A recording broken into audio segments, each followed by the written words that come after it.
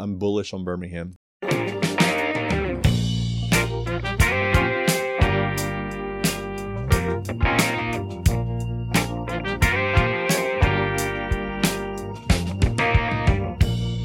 No, I can't let it down. This hope I feel. Oh, the city's made me cry. Sam, thanks for doing the podcast, Yeah. my man. I appreciate you coming on. Glad to be here. For people who don't know you, tell us a little bit about yourself. Okay. I'm Sam Kniskern. The last name always throws people off because it's Knis. And so people all the time are like, is it Kniskern? That's why I only introduced you by your first name, Yes. honestly. All the time. I've got a good friend of mine, his brother. I mean, I've known this guy for years and years and years, and his brother still calls me Sam Kniskern. He insists that it's Kniskern. And I've told him, I'm like, do you say knife? Yeah, And he's like, no. And I'm like, then it's Kniskern. exactly. Then it's Kniskern. So I was born in South Florida, but we moved up here when I was really young, around like 3 years old. And then my parents settled over off of 119 right by Asbury United Methodist right there. And they're still there to this day. It's not like the Indian Springs area? Is that where that is? It's about a mile inside of 119 away from Greystone once you get off of 280. I know what you mean. Towards Briarwood, which that's where I went. I went there K through 12. And then I've been bouncing around really since then. I didn't really put roots back down after college in Birmingham until 2018. So I went to Auburn, War Eagle. War Eagle. And after Auburn, and really the whole time, so I ended up joining the Air National Guard in Montgomery when I was 17. I went there with my father, signed the papers and everything. And so after I graduated high school, I went off to training. I did intelligence with the F-16s down in Montgomery. And when I finished up with all that training, with the cool thing about the Guard is that really it's just, you're just part-time. So it's 1 weekend a month. Like the common joke is the weekend warrior. Yeah. So while I was at Auburn, I would do that. I would 1 weekend a month. I would go over to Montgomery and do that. And then luckily for me, we had an opening for a officer position in the intelligence shop. They offered it to me when I was about to graduate. So I went and commissioned, and I kind of did the whole dance again. I went back out to Texas for basically another year for training and came back. And that was when I started getting back to Birmingham. I'd be here for a little bit. Then I'd have to go on, a trip with them, or I'd be here for a little bit. Then I'd have we had like a 7-month deployment in 2014. Yeah, that's something I want to get more into later on in the podcast is your work with the intelligence. When we met at Adios the other night with Harrison and Chewy, we got on that subject a little bit, and then I had a million questions. I was so fascinated. We had the most interesting conversation. That's one of the biggest reasons I want to have you on the podcast. But now I guess your bread and butter is your piloting, right? Yeah, so one of the cool things about the military that not a lot of people realize is you have a lot of times the ability to change your occupation within the military if there's availability. So the intelligence section is what's called a critically manned field. So typically you cannot get out of that field to go into something else. However, if you're going from one critically manned field into another critically manned field, then it's no big deal. And I had always wanted to fly. My grandfather growing up, he had a glider, and I would go with him up in the glider, and that was like when I was really young. And I can remember distinctly like those memories. And so that's what got me into flying. So actually when I went to Auburn originally, I picked Auburn over Alabama because of their flying program. So they have one of the oldest collegiate flying programs in the nation. However, when I got to Auburn, I was paying for school at first, and I think it was like an additional $17,000 a year on top of everything else. And one of my big goals for myself was I didn't want to graduate with a ton of student loan debt. Yeah, smart. So, I was already in the military. That was kind of part of the plan. But when I got to Auburn and, saw how much it was, I just was like, well, maybe this isn't for me. But when I was on that 7-year deployment in Afghanistan, one of the cool things about working with intelligence and why I picked that career field is because you work hand in hand with the pilots all the time, whether it's, briefing them on different, threats that may be in the area, or briefing them on, hey, here's where you're going to go. And here's, we've received some word that these bad guys may be here or whatever. You're working with them all the time. So that's why I picked that job. So I got to be very close with these guys.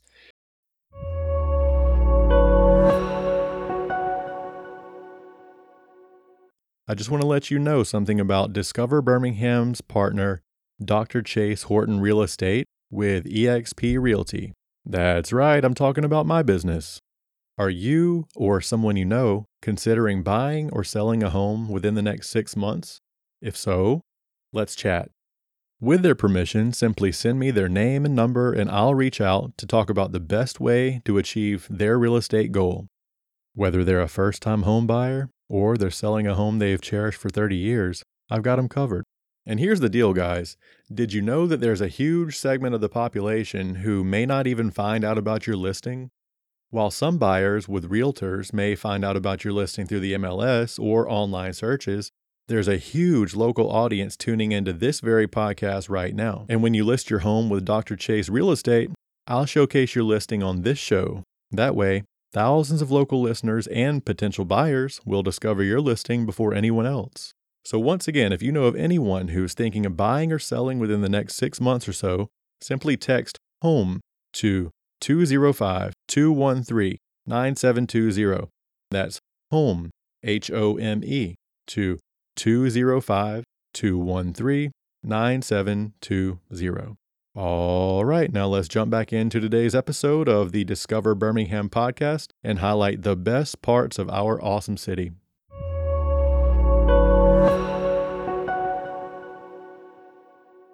While we were over there in Afghanistan, I got to talking, and I'd saved up a bunch of the like tax-free deployment money, and I was like, well, when I go home, I'm going to go to one of these pilot programs. It's called an ATP program, and it's basically a 0 all the way to having your commercial license. And that was going to be my route, but they're very expensive. It's very cost prohibitive. Yeah. And one of the guys was like, well, why don't you just, fly with the military? Why don't you fly with us? And after that was in 2014, so I'd already been in for 8 years then. And I'd been around enough to know that, these guys in Montgomery, they are like the fighter pilots, as you would imagine. They are extraordinarily intelligent individuals. And Yeah. I'm not dumb, but I'm not that smart. And so I was like, I'm not as smart as you guys. And also the lifestyle, it's a grind of a lifestyle. It's not really like you see, in Top Gun or wherever. Yeah, how so? Like, what makes it such a grind? So with the fighter community, the way that it has to be, and it makes sense when you get into the nuts and bolts of what they do, there's a lot of precision. So for example, the typical guard work day is 7 a.m. to 5:30 p.m., 4 days a week. And when I say that it is extremely meticulous in the fighter world, and again, this isn't bad, this is just how it has to be, it is morning brief every morning is at 7:15, and everyone is butts in the seat, ready to go, and it is, all right, 3, 2, 1, hack. It is 7:15, close the door, we're starting. Mm-hmm. Like, if you're late, then sorry. So it's not just all shirtless football on the beach? It is not. That's only on special occasions. But even to the point of when they're doing their briefs and whatnot, they have these separate briefing rooms. It's not uncommon, but they have whiteboards, and they actually will have, it's like a little handle, like a ruler type thing, and they'll put that up on the whiteboard and then draw a line so that it's a perfectly straight line, and then they'll write out next to it like the date, and then they go down perfectly straight line, the takeoff time. And that is how the briefing is done. It's not just like, yeah, I'll write this up on the board, whatever. No, it is very meticulous. And so that's the brief. The pre-brief is basically a walkthrough of what they're going to do during the flight. But it's very, very in-depth. Then after that, they'll go fly, and it's awesome. I did get to go up a couple times in an F-16 in the back seat of the two-seater as they're doing, all the dog fighting and whatnot, and it was amazing. It's exhausting. Do you have to breathe a special way when you're doing that, right? Yeah, so What's actually, that called? that is called an agasm. I'm dead serious. It is the anti-G strain maneuver is what it is, and what you're doing is you're flexing basically your core muscles and really everything in your body. And you're trying to, the way they'll teach you in pilot training is you imagine like it's a K. So it's a k, k, k, k. Yep. And you're holding that in. And what you're trying to do is the blood will try to rush from your extremities to your vital organs. It's basically like your body trying to survive. Mm-hmm. Well, if you don't do that, and there's also the G suit that you see, that kind of like thing that comes up to right here on top of the flight suit, that plugs into the air system basically in the jet.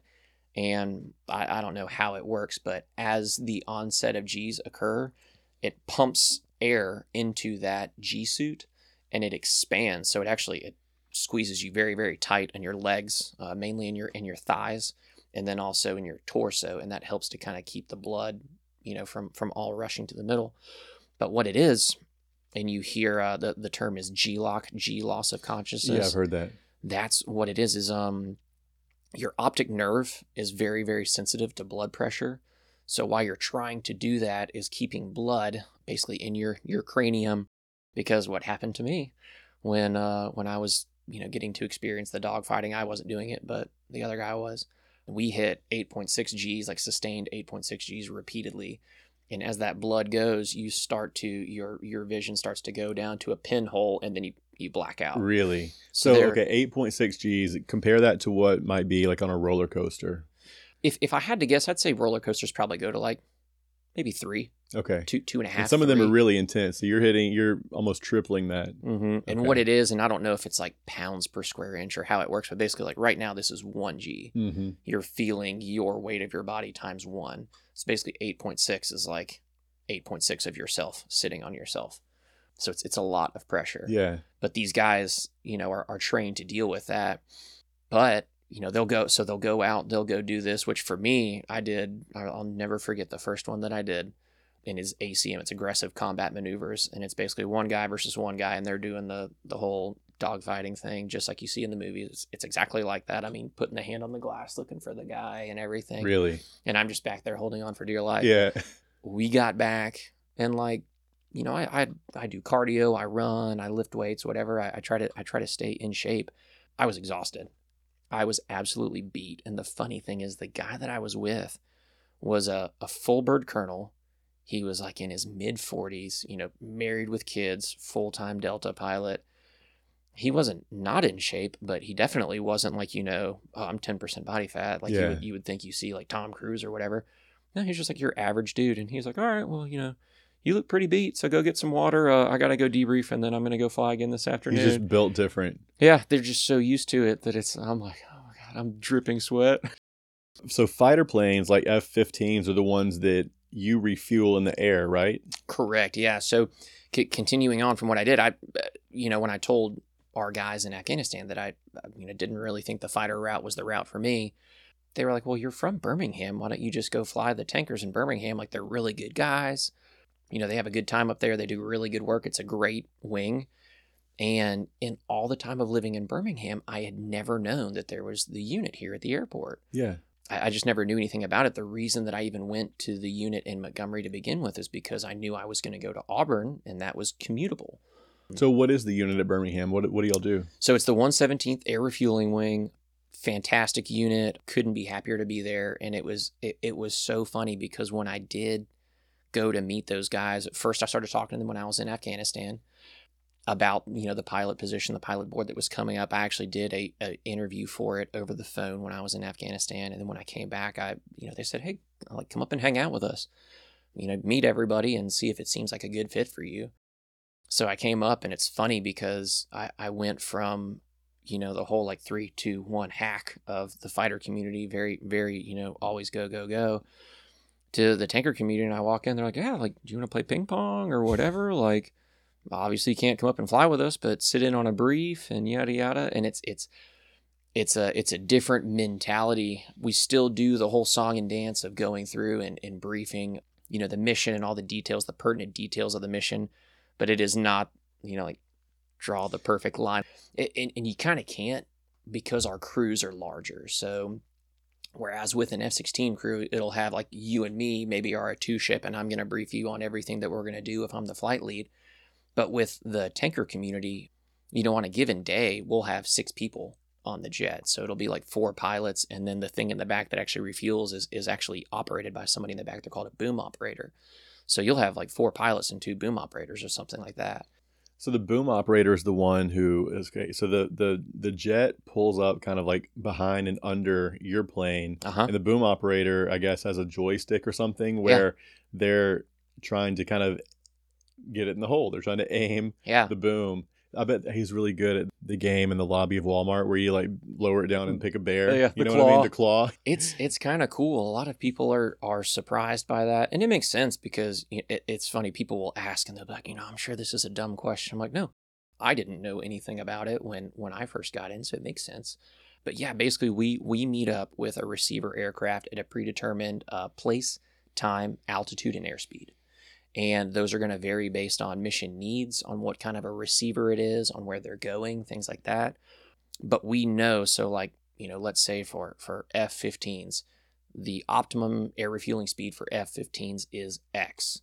So we know that whatever altitude we're meeting them at, whenever we meet up with them, we need to be at that speed. And then there's room for some, there's a little bit of wiggle room for error, but it's pretty small. And that's what they expect. Like, they expect to show up at X speed and us to be at X speed. So if we're way off, they're going to be like, what are you guys doing? Yeah, you're like a flying gas station in a way. Mm-hmm. Precisely, yeah. Yeah. How long on average could say an F-15 fly on one tank of fuel? So it's gonna depend a lot on what they're doing. Mm-hmm. If they're doing any sort of dogfighting, obviously they're going to be burning a lot more gas. If they're just doing like a DCA, defensive counter air, they're just kind of loitering and protecting an asset, they can stay up longer because they can set like a lower speed and kind of cruise at that speed. So it's going to depend on a lot of factors. They may be going somewhere. We will frequently do what's called a coronet, which is where we are, quote unquote, dragging a group of receivers from one place to another. So for an example, if some F-16s or F-15s or anybody needs to get across the ocean, they typically aren't going to have enough gas to do that. So we'll have a couple different tankers all together, and we'll all fly along in one block of airspace all the way across the ocean. And as they need gas, they'll call us and say, hey, we'll have a predetermined, at this point, we'll give off gas. At this point, we'll give off gas. But as they go along, let's say there's 4 F-15s, number 3 might call up and be like, hey, I'd like 5,000 pounds of gas. I'm like, okay, come on up. So you measure it in pounds, not gallons? Mm-hmm. Interesting. Yep. Yeah.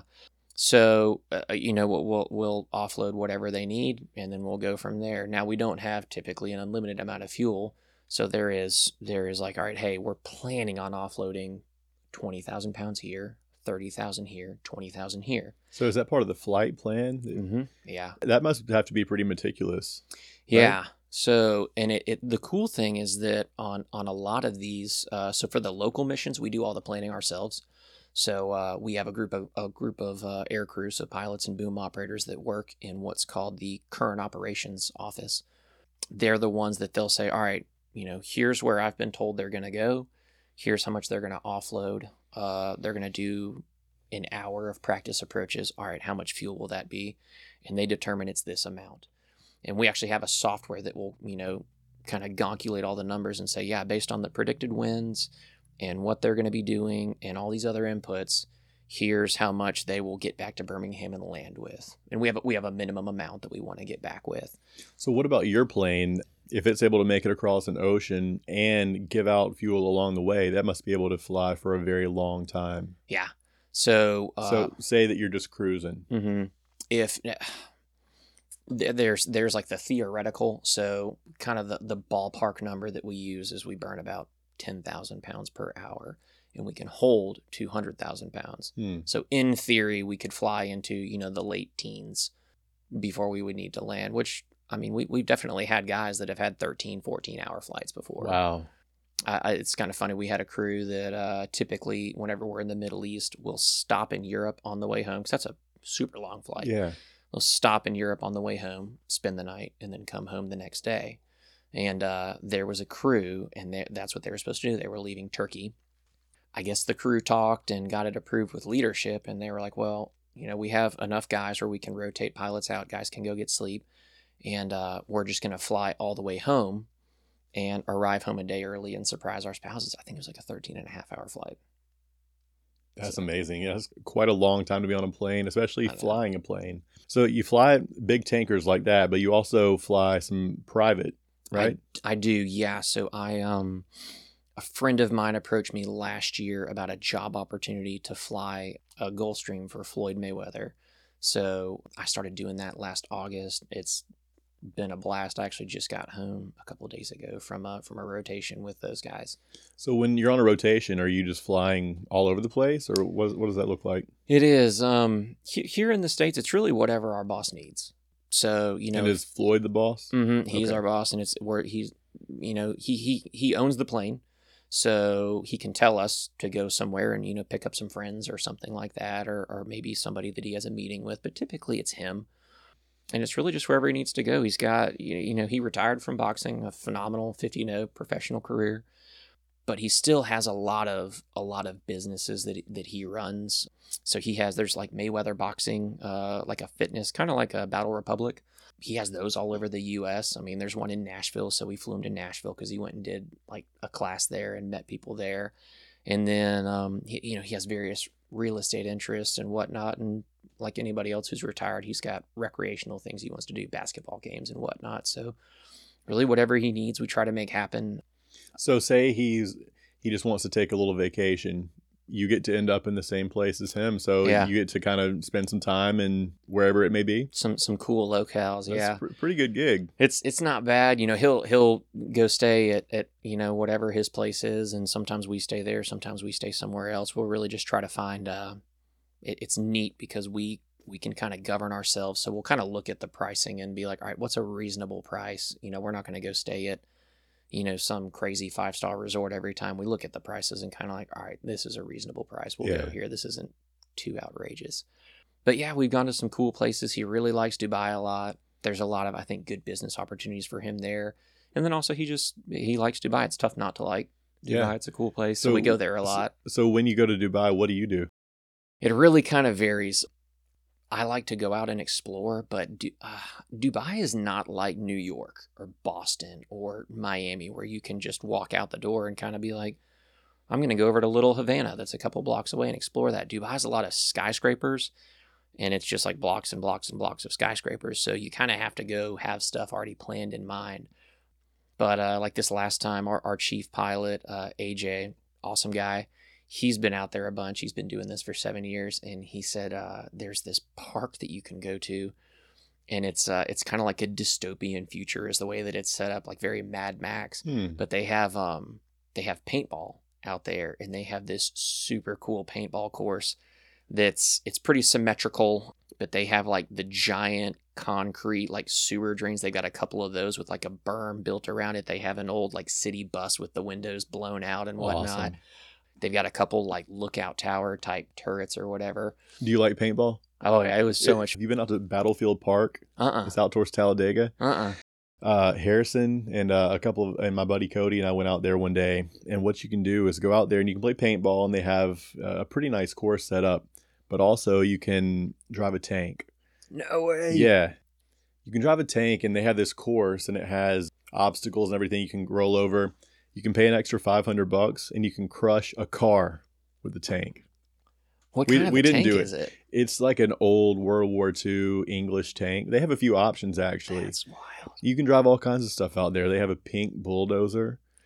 It'd be a good gag gift for a buddy. He's turning 50. Like, oh yeah, you can go drive a pink bulldozer. Yeah. And they have just unique. They have like a motorcycle with a sidecar and stuff. Just all kinds of fun stuff. I've never heard of that. Yeah, so we went out there and did that. Yeah, I'll have to. We had a great bro day. We went there, and then we drove our motorcycle straight over to an outdoor monster truck show. It was and the whole time we were wearing Let's Go Brandon t-shirts. It was a solid Alabama day. I love that. Yeah. I was talking to one of my buddies yesterday, Adam, and he's from England, and I was telling him that you were coming on the podcast, and I was like, look, if you have any interesting questions for him, let me know. And he was like, no, but I have a story. He was in London, and he was in traffic, and it was just super backed up. There was something blocking the road. He was just trying to go to wherever he was going.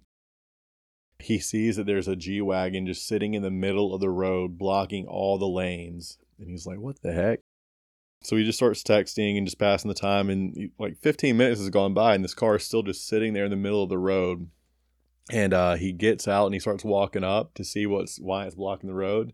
And as he approaches, Floyd Mayweather gets out of the back and just walks into a coffee shop and just leaves the car parked in the middle of the road blocking traffic. Stay here, I'll come back for you. What he wants, he gets. Yeah, I'm sure. I mean, he's a legend. We did a really cool. We did a trip to Israel recently. Started off in Tel Aviv for a couple of days, and then we went to Jerusalem. And it's really cool because he's the nicest guy in the world. Like, he is so nice. like everybody that he works with, he really takes care of. And I'll never forget like my first interaction with him. I came out to just kind of see how things were. And I just did like I was basically just riding in the jump seat with them as they did a flight from Las Vegas to Van Nuys over in Southern California. And Chris, one of the other pilots, has a young daughter named Ari. And I guess on the last shift, maybe she was sick, so Chris had to go home a day early or something like that. And so when, I'm sitting on the jet and Champ gets on the jet and he's saying hey to everybody, and he stops at the front of the plane and turns and he was like, hey, Chris, last time you were on shift, you had to go home because Ari was sick. He was like, is she doing okay? And the fact that you have like the greatest boxer of all time, sports legend, and he remembers that one of his employees' daughter was sick a week ago and has the wherewithal to be like, oh yeah, is your daughter doing okay now? I was like, okay, that's pretty next level. You love to hear that, man, because, Yeah. some celebrities are known for being kind of jerks. So whenever you hear about one who's just really kind of down to earth, at least in real life, Mm-hmm. and not necessarily just the character that they may be playing to promote a fight, that's really cool to hear. Well, and so like part of our job is to make sure they've got drinks, and the drinks are on ice or not on ice if they don't want them. They have coffee, everything else. And so whenever we stop, we don't go into the terminal at the airport. We stop at these things called FBOs, and that's basically like where all private planes fly in and out of. And we'll tell them like, hey, we need 2-3 bags of ice or whatever. So I'm getting everything ready, and I'll just set the bag down on the ground while I'm getting stuff ready. So I had loaded up the cooler, the little slide out cooler with ice, and put some over here. And I had, I guess, a bunch extra that was just kind of sitting on the floor while I did some other stuff. Well, everybody starts to load up on the plane, and he walks back, says, hey, like he always does. And, he looked, he was like, we probably don't need this bag of ice. I think we got enough. Like, I think we'll be good. So if it's cool, like, let's just, we'll give it to them, and we'll just, leave it out front. They can take it with the trash. I said, all right, sounds good. Well, when I picked it up, it had been sitting there for a while, so there was like a little bit of a pool of water on kind of like the little hardwood floor right there, right by the carpet. And I was like, shoot, let me go drop this off. I'll come back and clean it up. He said, no, you're good. So I come back, and Floyd, billionaire, again, greatest boxer alive, is on his hands and knees with paper towels, like wiping up this water. And I was like, Champ, no, I'll get this. And he's like, I pay you to fly the plane. Like, I can clean this up. It's fine. Like, y'all go on up there. Let me know if you need anything from me. That's so cool. Nicest guy. Yeah. Nicest guy. That's good to hear, man. Mm-hmm. So let's go back to your days when you were working in intelligence. I want to find out more about that. I'm assuming you can talk about it. Yeah, some of the stuff. Yeah. Yeah. So anything I ask you, just let me know if you can. So what specifically were you doing? So it varies a lot based on what type of intelligence you're doing. So being in intelligence is kind of like being like saying you work in finance. Like there's a myriad of different things you can do. So some of the guys do what like jokingly is called like secret squirrel stuff. So you may work with the NSA on something, or you may work, attached to somebody who does something with the FBI. What I did is called squadron level intel. So you have that, like an Air Force base typically is like a wing, and then it's broken down into squadrons. And so or groups and then squadrons. And so like the flying squadron is what I'm in now. The flying squadron is what I worked with in Montgomery. And so squadron level intel is basically I support those guys. So for the intelligence with fighters, a lot of that will center around what type of mission the fighters are doing. So is it that DCA, that defensive counter air, where they're just kind of loitering and looking out for an asset? Then I'll be briefing them on like, hey, if you guys are doing that and you're in this hostile area or something, here's the different fighters in the area that might approach you, and here's what they have, and yada, yada. Here's what you should do if you encounter them. If they're going in to do a bombing on a target, then I might brief them on like, hey guys, here's what your target looks like. Here's kind of the dimensions. Here's what we've seen there in the last couple of days or seen in the area. Oh, and by the way, like, let's say if we were still in Afghanistan and they were going to go and, I don't know, blow up some terrorist house or something, it's probably going to be in a village or something like that. So we might be like, hey, supposedly somewhere in this province, there might be like, piece of like machine gun or something that can shoot up at you. So be aware of that.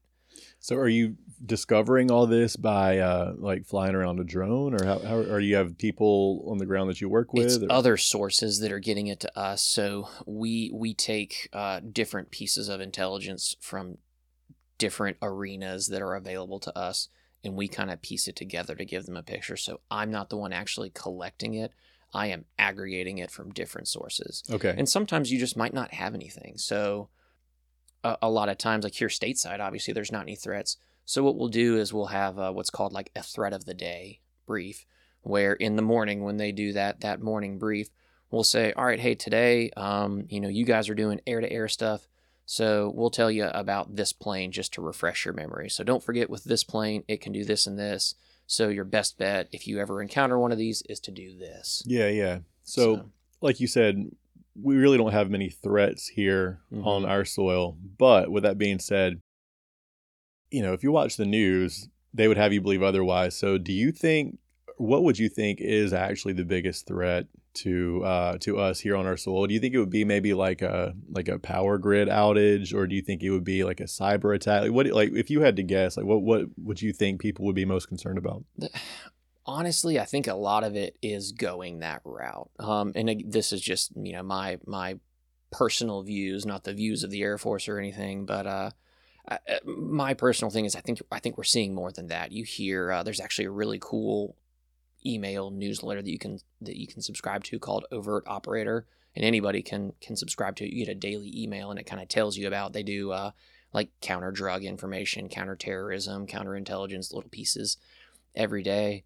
And all the time it'll be like, hey, this group hacked this company. Hey, this group is doing this. Hey, this group we found out controls this media little outlet, so they're spewing this disinformation.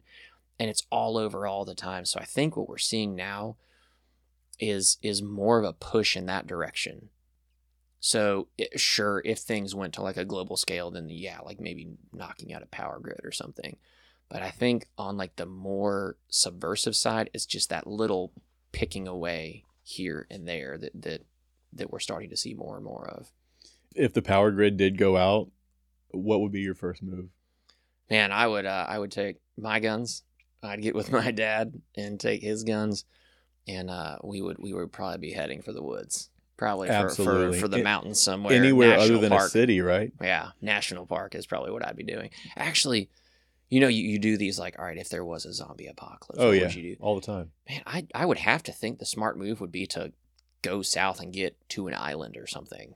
100%. They can't that swim. Would be my thing. Yeah, zombies can't swim. Yeah, zombies, and you know what? Just walk faster than them. Yeah, you're good. It's not that hard, unless we're in, what was it? The Brad Pitt movie, the World War Z. Yes, those things were super. Those were like Superman zombies. You're screwed. Yeah, then it's game over. But if it's just the Walking Dead style zombies, then just go faster than them. That's easy. Get through some water, get on a boat, and you're good to go. What was it? The zombie movie with Jesse Eisenberg.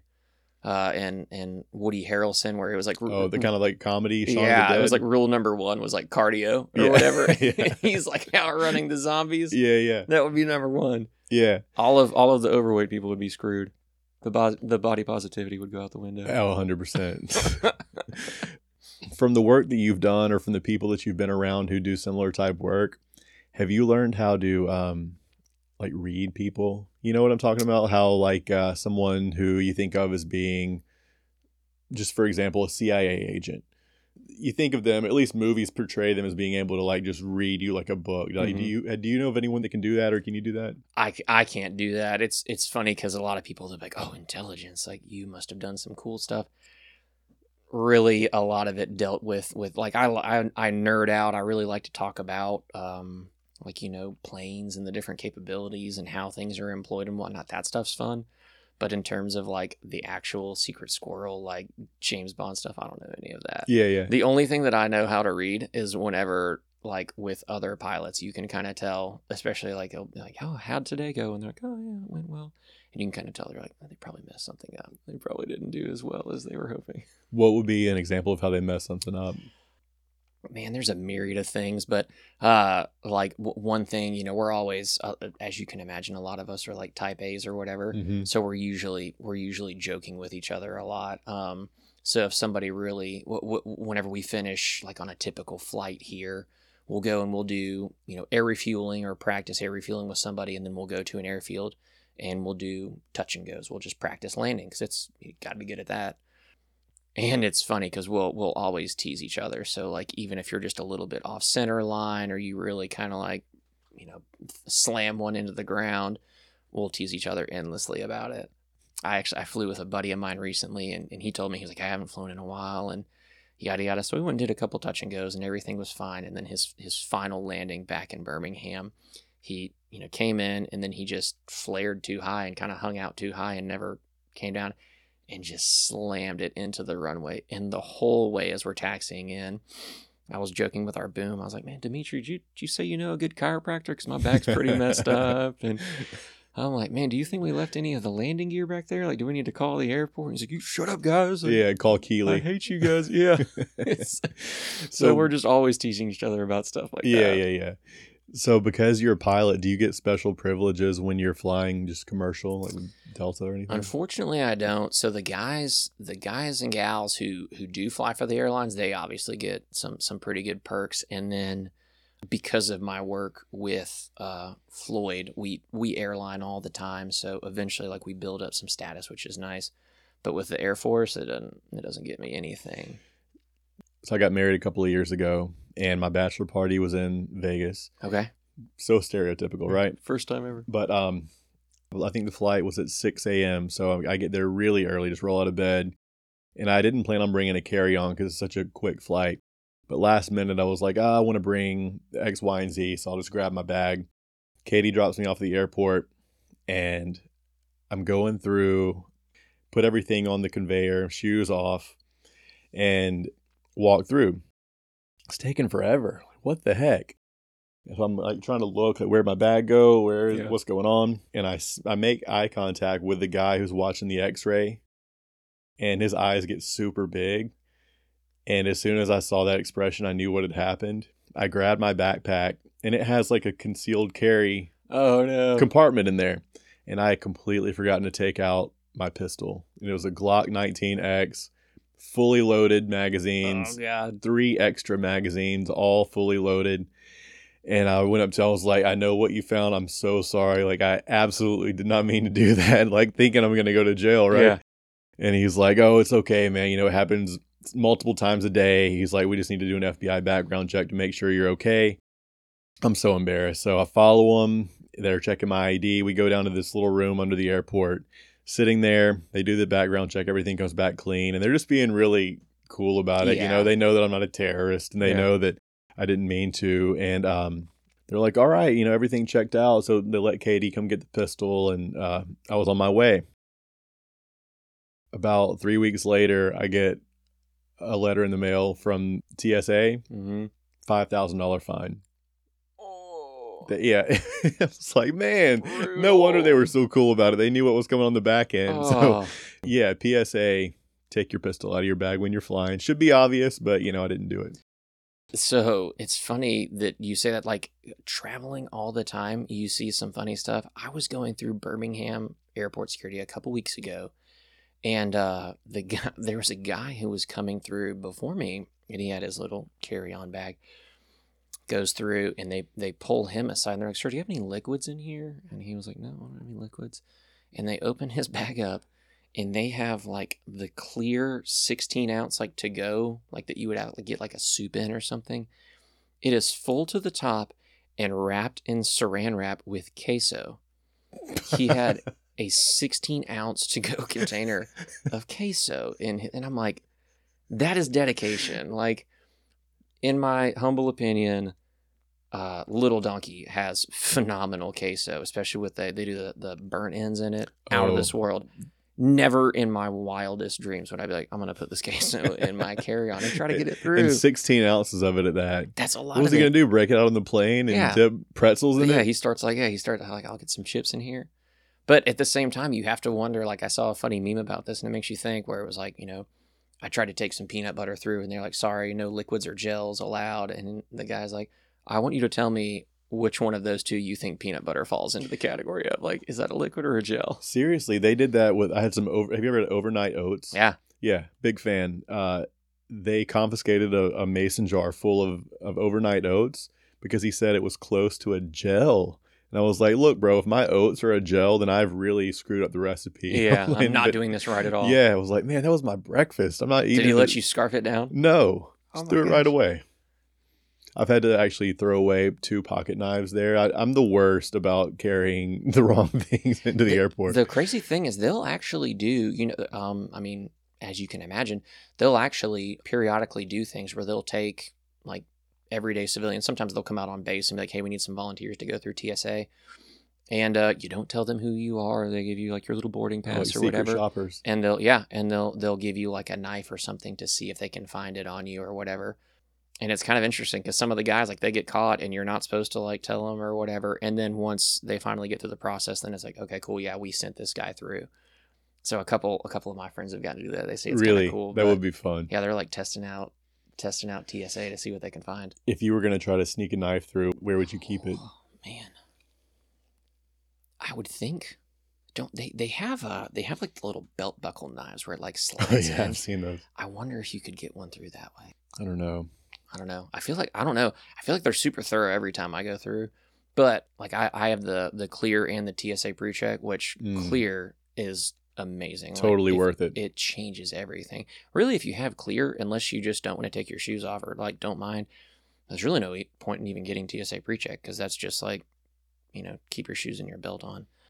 Yeah, with that, they usually leave me alone. But now they're starting to do like more randoms. Like 3 of my last 4 times I've flown out of Birmingham, they're like, we're going to randomly select you to like, you've got to go through the full gambit. And I'm like, pat away? Do I tip you now? Yeah. Afterwards? Do I leave the money over here?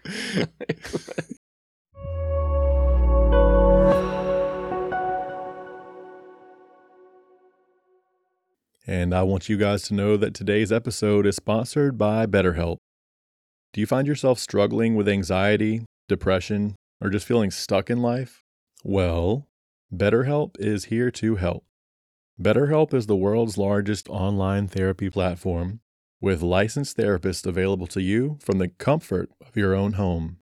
With BetterHelp, you can schedule weekly video or phone sessions with your therapist, or you can simply message them anytime you need to. No more sitting in traffic, no more waiting rooms, and no more feeling uncomfortable. And here's the best part. BetterHelp is affordable.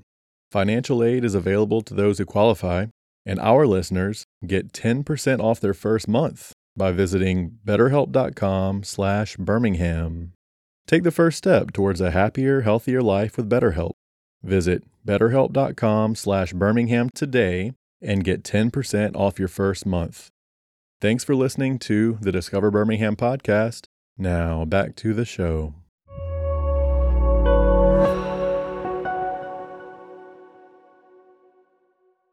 Another question I have for you, and this is just as, a friend, not an intelligence person. I've had friends in my life before who I thought, if there was going to be anyone who might be a covert agent, CIA or something, and not know, it would be that guy. Mm-hmm. Do you think that people know an undercover agent and just don't know it? Oh, for sure. So you think they're just like walking among us? I do. Well, they have to be. You think about it. I mean, now granted, they're probably not like, hanging out with me at Lou's on Sunday afternoon getting a cocktail. They're probably off doing, whatever, trying to infiltrate, whatever. But like, there'll be these Netflix docuseries or whatever. There's one that I saw, and I don't remember if it's on HBO or what, but it was a guy who, I think he was an FBI informant, and he infiltrated the KKK like in Florida and worked his way all the way up to where he was the number 2 guy. But like those people still have to, for their cover, they have to go have regular jobs and maintain that cover. So you think like that guy was probably working in some, I don't know, bike shop or at some pawn shop or something like that. And they're like, yeah, this is just Steve. He's a normal guy. Yeah, the guy handing you your coffee at Starbucks could be an operator. Well, and you've got to think, like, especially in places where, let's say, like Washington, where there may be conscious effort to, I don't know, corrupt politicians and whatnot, there probably is, like, somebody where they're following them and they know, like, hey, this person gets their coffee here every day, so we need you to be the barista or whatever because you're within earshot and you can like plant equipment. There's gotta be. And did you hear about that happened maybe last year? I don't remember the full story, but they were basically trying to catch these two guys that were, they were doing something they weren't supposed to be doing. Yeah. So they got like 18 FBI agents to just pose as other members of this organization or whatever. No way. And kind of like entrap them into doing the thing. Yeah. So this big group got busted doing, maybe it was robbing a bank. All but two of them were actually FBI agents. So there was kind of like some ethical things there. Like, would they have even done it if everyone around them wasn't actually going through with it? Yeah. Oh my gosh. I would have to think that'd be kind of fun. Like you watch, like I'm sure it's glamorized by the movies and whatnot. Obviously, like for the guy who was doing the KKK thing, that's terrifying because they'll come after your wife and kids. But like the bank robbery thing, it's like, man, I get to like dress up and play robber and I have no consequences for it because I'm doing my job. Like, if you were going to be like an undercover agent, what would be your cover? Man, like if I was going to go infiltrate an organization. Yeah. Man, I would think being in Birmingham, I would want to be the undercover guy who goes and finds out who is doing all the donuts in the intersections. I would be like, who is, because it's so annoying. I live right downtown, and in the middle of the night, you'll just hear like, go. Actually, I live right down the road from Zydeco, on a house over there, and I was getting out of the car. Zydeco was about to have a show, which apparently Zydeco is about to be closed down. No way, man. Yeah, there was a staple. There was a raid. It was like 10 unmarked cruisers descended upon Zydeco like a week ago, something like that, and busted them. And I think it was for underage drinking. No kidding. So supposedly Zydeco is going to close down. I know, but it was some show, and I guess this guy was going to park. It was like a orange and black Dodge Charger, all souped up, and I hear him coming down the hill as I'm my Uber's in the middle of the road. I'm getting my bag. Hear him rev up his engine, and he like screams down the street and then stops just shy of me and then goes around me between the cars that are parked there and like almost hits me and those cars and then peels off. I'm just like, dude, what is up with the drivers in Birmingham? It's so loud at night too. Katie and I lived off 2nd Avenue North over in the Phoenix building, kind of across from TJ Tower. Yeah. And despite that being across the street from the police headquarters, I mean, these guys are getting out there doing donuts, the motorcycles, the loudest motorcycles you'll ever hear. And I like loud pipes, but these were waking us up at night. Yeah. I mean, it was I'm sounding like an old person, but it was absolutely obnoxious, man. I mean, so yeah, I would like for them to get taken down. Well, did you see, have you seen they put the things up where it's kind of like speed bumps in the intersections? Yes. I guess that's supposed to stop it, but I guess they can't do that at every intersection because I'll still hear it sometimes. And I'm like, what? Yeah, it used to pop off in front of our loft because it was right across the street from Plum Bar. You know where Plum Bar? Yeah. Especially on Sunday nights, man. They get out there and just go at it. Church is out. Let's go. Yeah, but it looks like they have so much fun. They set up lawn chairs all out in the streets and have outdoor concerts and everything in the police headquarters parking lots. They do it right. There's an Instagram account that I follow, and a lot of times they'll have videos of those, and like it's so funny because you'll have all these people crowded around, and then like a random person decides to walk out and just get swiped out. I see those all the time. Speaking of street racing, in high school they used to have this event in downtown Birmingham they called it Nationals, and it was absolutely not national. It was very local, but we would drive all the way from Montevallo. And we had little, they call them rice rockets, little like Honda Preludes and Eclipses and all that. Paul Walker Light. Yeah. Oh, and that's when Fast and the Furious was very popular. And it would be at different spots around downtown. It would just be people, they would get up and it would be a long, straight road. And they would just line up and do little mini drag races. Mm-hmm. Inevitably, at some point in the night, one police car would come, lights on, sirens blasting, and people would just scatter. Man. Like cockroaches when the light comes on. Just... Yeah, I don't know if people do that anymore, at least in Birmingham. It's funny because you see it like you'll see in the movies or whatever. I guess in the older movies, I haven't seen any of them really past like the Brazil one. But you have these meetups. It's like hundreds of people in cars and they're just racing up and down these busy streets. I'm like, I've never in my life, like, is this actually a thing that happens? Yeah, I want to go to one. I know. I would love to go to one of those. I think that'd be super fun. Now, obviously, I'd be one of the people scattering, but I don't know what I can. I don't think you can get in trouble for just watching street racing. No, I don't think so either. But I guess the more civilized version is going out to an event at Barber. You ever go out there? Yeah.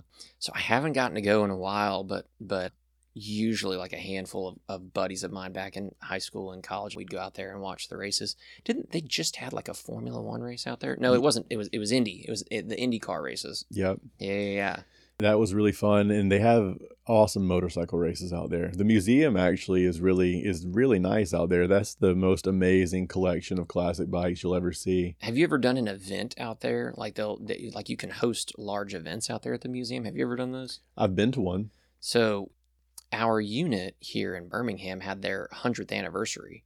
So we did a big event out there at Barber, and basically like the military's version of like a tuxedo that you see with like the medals and whatnot. That's called your mess dress. And everybody wears their mess dress and goes out there, and like walking around and seeing all that stuff out there and realizing that it's a personal collection is wild. I think that's like the coolest venue to have a big event in Birmingham. Yeah, I Like, think so nothing too. touches it. Especially if you're like a car guy. We went to the Distinguished Gentleman's Ride. It's like a motorcycle ride for charity or whatever. But as part of it, you get to ride your motorcycle on the course. So we got to take a couple of laps out there. That course is so much fun to drive on. And what you don't realize from watching is how steep some of those embankments are. Oh, man. You really got to lean into it. Yeah, you really do have to lean into it. Have you done the Porsche driving experience or anything? Mm-mm. That's on my bucket list. I haven't done it either. That's out in Atlanta, right? Or do they have one here too? I think they have one here. Okay. Because I know they have the one in Atlanta. A kid that I grew up with from my neighborhood, he was like, I think he was an engineer at Auburn, and then he went out to go work for Porsche, and he did something with Porsche for a while, and then he was one of the guys out there at the driving experience. See, that's like, another dream job. What a dream. Yeah. To just be out there every day driving awesome cars. Well, speaking of venues, do you have any other favorite spots around Birmingham you like to go to, just frequent? Because, like I said, we met at Adios. Yeah, so love Adios. Do you know Chewy? Oh, yeah. Yeah. Probably like one of the nicest guys you'll ever meet. He's the best, man. He really is awesome. Good dude. We played pickleball the other day. Not a great pickleball player, but one of the nicest guys you'll ever meet. I'm still holding out. Like, it's kind of like people, they're like, I'm not going to watch Game of Thrones because everyone's watching Game of Thrones. I'm kind of like that with pickleball. I'm sure eventually I'll like fall into that. But a couple of my good friends are always going to go play pickleball, and I'm like, I'm going to hold off for right now. Yeah, it was my first time too, but it's fun, man. If you've ever played any other racket sport like tennis or even table tennis, it kind of translates. I would say because it's a wiffle ball, it's one of the easier racket sports to pick up. It's fun though. Not shockingly enough, my parents are big into it. Okay. I know it's typically like I guess it started with like older people playing it, and now like people our age are like, that's actually pretty cool. Yeah, it's kind of fun. But man, I tell you, I am at Lou's Pub all the time. I freaking love Lou's. It's amazing. And I take my dog with me. It's kind of cool because a handful of different people will take their dog. So it's kind of like a quasi dog meetup. What kind of dog do you have? Golden Retriever. Yeah. What a classic dog, man. Oh, yeah. We grew up with those. That's just like, when I think dog, I think Golden Retriever. He is super, super gentle. Like, it's kind of funny because he's 95 pounds. He's a big, and he's half American Golden, half Canadian Golden, and the Canadian Goldens are really tall. So he's actually like a very tall dog. And he's 95 pounds, so he's really big, but like he's so gentle and sweet that even if like a little Chihuahua or something barks at him, he will recoil. Like he doesn't bark back or anything. Like he's a gentle giant. That's what you want in a big dog. That's kind of how our dog Henry is. You saw him outside. I'll have to introduce you before you leave. He's a very big, derpy dog, and everyone with a big dog says he thinks he's a lap dog, but this one really does. I mean, he'll try to crawl into your soul. He's such a good pup. Well, so when I'm gone for work, like I can't just leave him at my house. So my sister, actually, she lives up in Hayden on like 5-6 acres. And then she homeschools her 2 young daughters. So it's actually really cool because she will watch him, and like her daughters want a dog. They don't really want to get a dog. So this kind of like, meets that. And then she uses it to teach them responsibility. So she'll be like, all right, Anna, this week you're in charge of making sure that Robin goes outside to go to the bathroom. June, you're in charge of making sure that he's fed, that he takes his medicine, and that he has water. But she'll send me these videos, and it's so funny talking about like the gentle giant, because like my niece sitting Indian style, and my dog will have his head in her lap, and she's got like his lips pulled back, and she's like counting his teeth, and he's just sitting there like not doing anything. Yeah. And then she'll like give him a kiss right on his nose. And occasionally in the video, you'll hear my sister reminding her, she's like, now remember, you can only do this with Robin. Don't ever do this with any other dog. Yeah. That was one thing that I did from the start with Henry, is because he's a Rottweiler and because he's so big, you know that people are naturally going to be kind of afraid of him. And they're a very powerful breed, so they can be brutal if they're not taught from an early age. So I always play with his mouth. I would put my hand in his mouth and just touch his teeth and just pull his lips back and just kind of prepare him for what a child might do who didn't know any better. He's about as close to bulletproof as you can get. Yeah. What's that organization where you can take your dog up to the children's hospital? Yeah. You ever thought about that? Yeah. Oh, yes. I think that'd be a ton of fun. And then there's that. And then a friend of mine was saying that I think it's like schools. I think there's like a school program where they'll have like special needs kids, and you have to like register your dog, but you can take your dog in. And it's apparently like very therapeutic for some of these kids that sometimes are maybe overstimulated or get very stressed easily. And so like playing with the dogs is supposed to be very therapeutic, which I think would be really cool. It would be fun. What about any good dog parks around that you go to? So I take him, I want to say it's Caldwell Park. That's right past Freddy's, right there on the left. It's like the first of the 3 Highland Parks. So you pass. Yeah. So I go there. I'm not a big jogger, but I do like to run stairs. So I will take him. And another good thing about Robin is that ever since he was basically like a COVID puppy. So I got him in November, right before COVID hit. And then I was still full-time with the Air Force. So when COVID hit, they were like, unless you're flying, you're 1 time a month, don't come in. So for a solid 6 months, as he was, kind of maturing as a dog, we just took him to the park all the time. Well, we would walk there. I'd have a little road soda in hand. We would walk there, and I would just, make him stay right by me. So now I basically never have him on a leash, and he'll come right back to me if I tell him to or whatnot. So we'll go to the park, and I'll just kind of let him play. I've got the chuck it, so I'll throw the ball. He'll run off and go get it. And then I'll, run my stairs. That's like his favorite park. He knows when we're going there. Like he knows as soon as I pull up, he's looking out the side window. Like he knows that's my park. That's like my spot. He's living his best life, man. Yeah.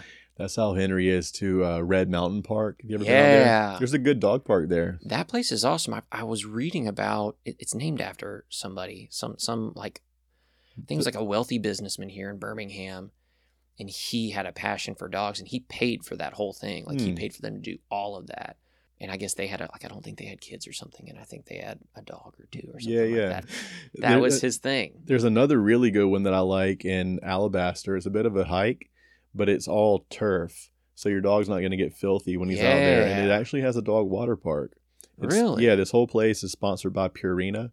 It's called Veterans Park in Alabaster. Okay. And it's got, obviously the large dog area and the small dog area, water obstacles the dog can run through. And Henry's a big swimmer, so that's probably his favorite one to go to. My brother and his wife and their kids live out, and they're across from a park that kind of like sits off the road. I don't know exactly which one. That might be it. There are baseball fields out there. That's probably it. And this whole time, I never knew. You learn a new thing every day. I just learned a new thing. Yeah, Robin's got a new dog park. I know. Well, because they're always, saying, hey, come out and hang out. So that's perfect. Like, we can go out there, grab some dinner, let the dog play, let him get worn out. Do you ever take your dog to the lake or anything like that? The lake here in River Chase? Yeah. Not this one so much, because I know that they put a lot of black dye in the water. And Henry, every time he swims, he drinks a lot of water along with it, which is why I can't let him swim in the ocean anymore. But you learned that the hard way? Disaster. Oh my gosh. Yeah, we're actually going next week, and Katie booked everything, but she got an Airbnb specifically because it has a private pool. We couldn't take him without letting him swim. So yeah. But Henry, I don't let him go to many lakes because he tends to get lost in the sauce, and he'll just swim out to the middle and not realize that he's so far away and get tired. So he's more of a river swimmer. And this is right here by the Cahaba, so he swims out there a good bit. They have the dog life jackets, like the full-size dog life jackets, and it's basically it is in the torso, and then you like connect it at the top, so the dog can be out there just kind of like chilling for as long, and then there's the handle on the back, so you can kind of like help him get up and get out and whatnot. Nice. But I mean, Robin's 95 pounds, and it fits him perfect. We've had to get Henry some dog boots. You ever seen those? Yes. Oh my gosh. And the first time we put him on, I had to take a video because it's one of the funniest things you ever seen, the way that he walks. Mm-hmm. But Like flails his legs yeah, out. he's like high stepping like a walking horse, but whenever we take him hiking on like a rocky terrain, he'll always break his claws. So we had to get him some boots. What about I've seen on your Instagram stories you're always posting very fancy food. What are some of your favorite restaurants around town? Man, last night we were at Batola. I love Batola. We were talking about that earlier. They have a special right now that's a shrimp bucatini that is phenomenal. It is so good. They said it was spicy. It really wasn't spicy, but I like really spicy stuff. Okay. I was like how spicy are we talking? So if I didn't even notice the spice. I would give it like maybe a 1 on a 1 to 10. So when you get wings, are you going like Atomic, Diablo? Like how spicy are we talking? I'm not doing that, but like if I go to Surin, like I think Surin and Blue Pacific are probably like the 2 best Thai places in town. I won't go full Thai hot, but I'll go hot. Like Thai hot's another level. See, I kind of, the funny thing is that I guess apparently your taste buds change and your allergies change as well. Because I used to not like anything spicy, and like my girlfriend loves jalapenos, and luckily I've like recently gotten into jalapenos, but she's on another level. But yeah, I'm glad because now I feel like I can kind of like expand into some of these other things like spicy wings or like real hot wings or spicy Thai food or whatever. Because Thai food is like my love language. Yeah. But yeah, that on the road, I get teased all the time by my coworkers because they're like, "All right, Sam, like we know you've already scouted out our restaurant first night. Where are we gonna go?" You're a foodie. Oh yeah, for sure. Excellent. Which is why I have to go run at the park because otherwise I'd weigh 1,000 pounds. Yes. Are you a fan of East West? Oh yeah, East West is amazing. I think East West wings are the best in Birmingham. They're great. We had some the other night. Phenomenal. They're so good. Which the only thing that sucks is that on Wednesday you try to go, like, Wing Wednesday is when everybody goes, and it's slammed. Yeah. I tried to go with a buddy of mine who's a boom operator for the Air Force, him and his wife. I turned them onto it, and now they go almost every Wednesday. So we were going to go, but they couldn't make any room for us. They were all, booked up. So we went to, unfortunately, we had to go to La Fresca, which, like, it's so funny because it's like, oh yeah, we couldn't go to East West, so we had to go, like, La Fresca's amazing. Yeah, it's still great. Everything on 2nd Avenue is fantastic. Like El Barrio, love it. They have a dish, their Saturday brunch, they have a dish called the Sopa Seca. It will change your life. I think I've had that. Really good. So good. Sushi, I for a while, I was like religiously doing Surin for Sushi Sunday. I would do Luna Latin Cuisine for brunch. And then I would rotate, so they would stop serving. They basically close down at 3. We'll lose over across from Moe's Barbecue in Lakeview, opened up at 3. So then we would all rotate and go to lose. And then usually around like 5:30 or so, I'd go take Robin home and make my way over to Surin and do Sushi and Sake Sunday. That was like the little rotation for a while. What about, do you like Jinsei in Homewood? Yeah. They have really good sushi too. Why am I saying Surin? I meant Jinsei. Okay. It is Sushi and Sake Sunday, and I always go with the other S and say Surin. I meant Jinsei. Yeah. Speaking of Lakeview, what is that place? I think it's next to Lou's. It's like a cereal place or something. Yeah. What is so that apparently that's a vape shop, and I guess whoever owns that building, something about like, no, per the lease, we're only gonna let you stay here. Like, you have to serve food. So I guess the owner was like, okay, yeah, I'll serve food. And he served cereal to like get around the rule, which is like the best thing I've ever heard. Yeah. Yeah. That's great. So that was like, I guess, their little rule. So the guy's like, yeah, I'll serve cereal, which I hope that's true because like petty stuff like that, I love. Yeah. When they just kind of like skirt around it that way. Yeah. I'm a fan of that as well. Absolutely.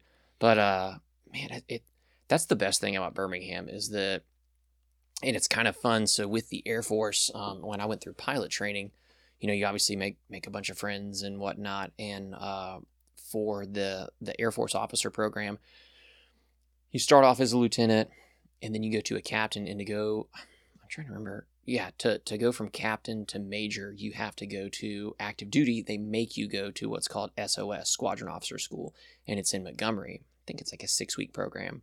So even like, let's say you're stationed in Germany, if you're a captain, like you have to come back to Montgomery and go to this 6 weeks. And the joke is that it's like re-blue because they're like, yeah, like the Air Force is awesome, and here's these leadership classes and everything else. But the cool thing is that these guys from all over that I haven't seen since pilot training, they'll hit me up. And it's kind of funny because now I know, like, if my phone rings and it's a dude that I haven't talked to in a while, I'm like, I bet you he's at SOS. Yep. And so it's like, hey, we're coming up to Birmingham this weekend. I'm down at SOS. So usually I'll have these buddies that cycle through, and typically it's on the weekend, and I'll get to show them like some of these restaurants and whatnot. And they know from social media, like, Sam loves food, so we're going to go get some good food. And so that's probably like one of the most fun things, is getting to show guys like different good restaurants. And, Bottega's open again now, so we can go to Bottega, praying that Highlands opens up again soon, because I can just walk down to Highlands and go enjoy that. We do have really good food options here in Birmingham. I think it's like 10, 12 years in a row, we've been like a top 25 food city in the U.S. running. A lot of people don't know that. Yeah, and I kind of like being a well-kept secret. The traffic's great. Yeah. I don't want to turn Unless into you're an on Atlanta. 280. Yeah, seriously. But that's the one drawback of Atlanta. Everyone that's lived there is like, oh yeah, Atlanta's awesome, but the traffic. Everyone mentions that. Terrible. But here, I think we're a really good size where that's not a big issue, but we still have some nice amenities, and it's getting better. So I think Birmingham is. I'm bullish on Birmingham. I know, I am too. Well, and a lot of people, comment about Nashville. Nashville's blown up, but they don't have the infrastructure really to handle that blow up. So it's just gotten so bogged down. Like, you can barely even commute in Nashville. Everything's kind of crazy right now. But and the property values. I mean, in Birmingham, you get a lot of bang for your buck compared to a Nashville or an Atlanta. Oh yeah, it's pretty wild. I do think it's funny though, because you see some of these condos that are popping up, and like there'll be these condos for sale, and you'll look at it and you're like, how is a 650 square foot apartment gonna go for $350? And then sure enough, somebody buys it. It's true. That's gonna be a great shoebox for you. Yeah, the South is the only region in the country where the real estate market's still picking up.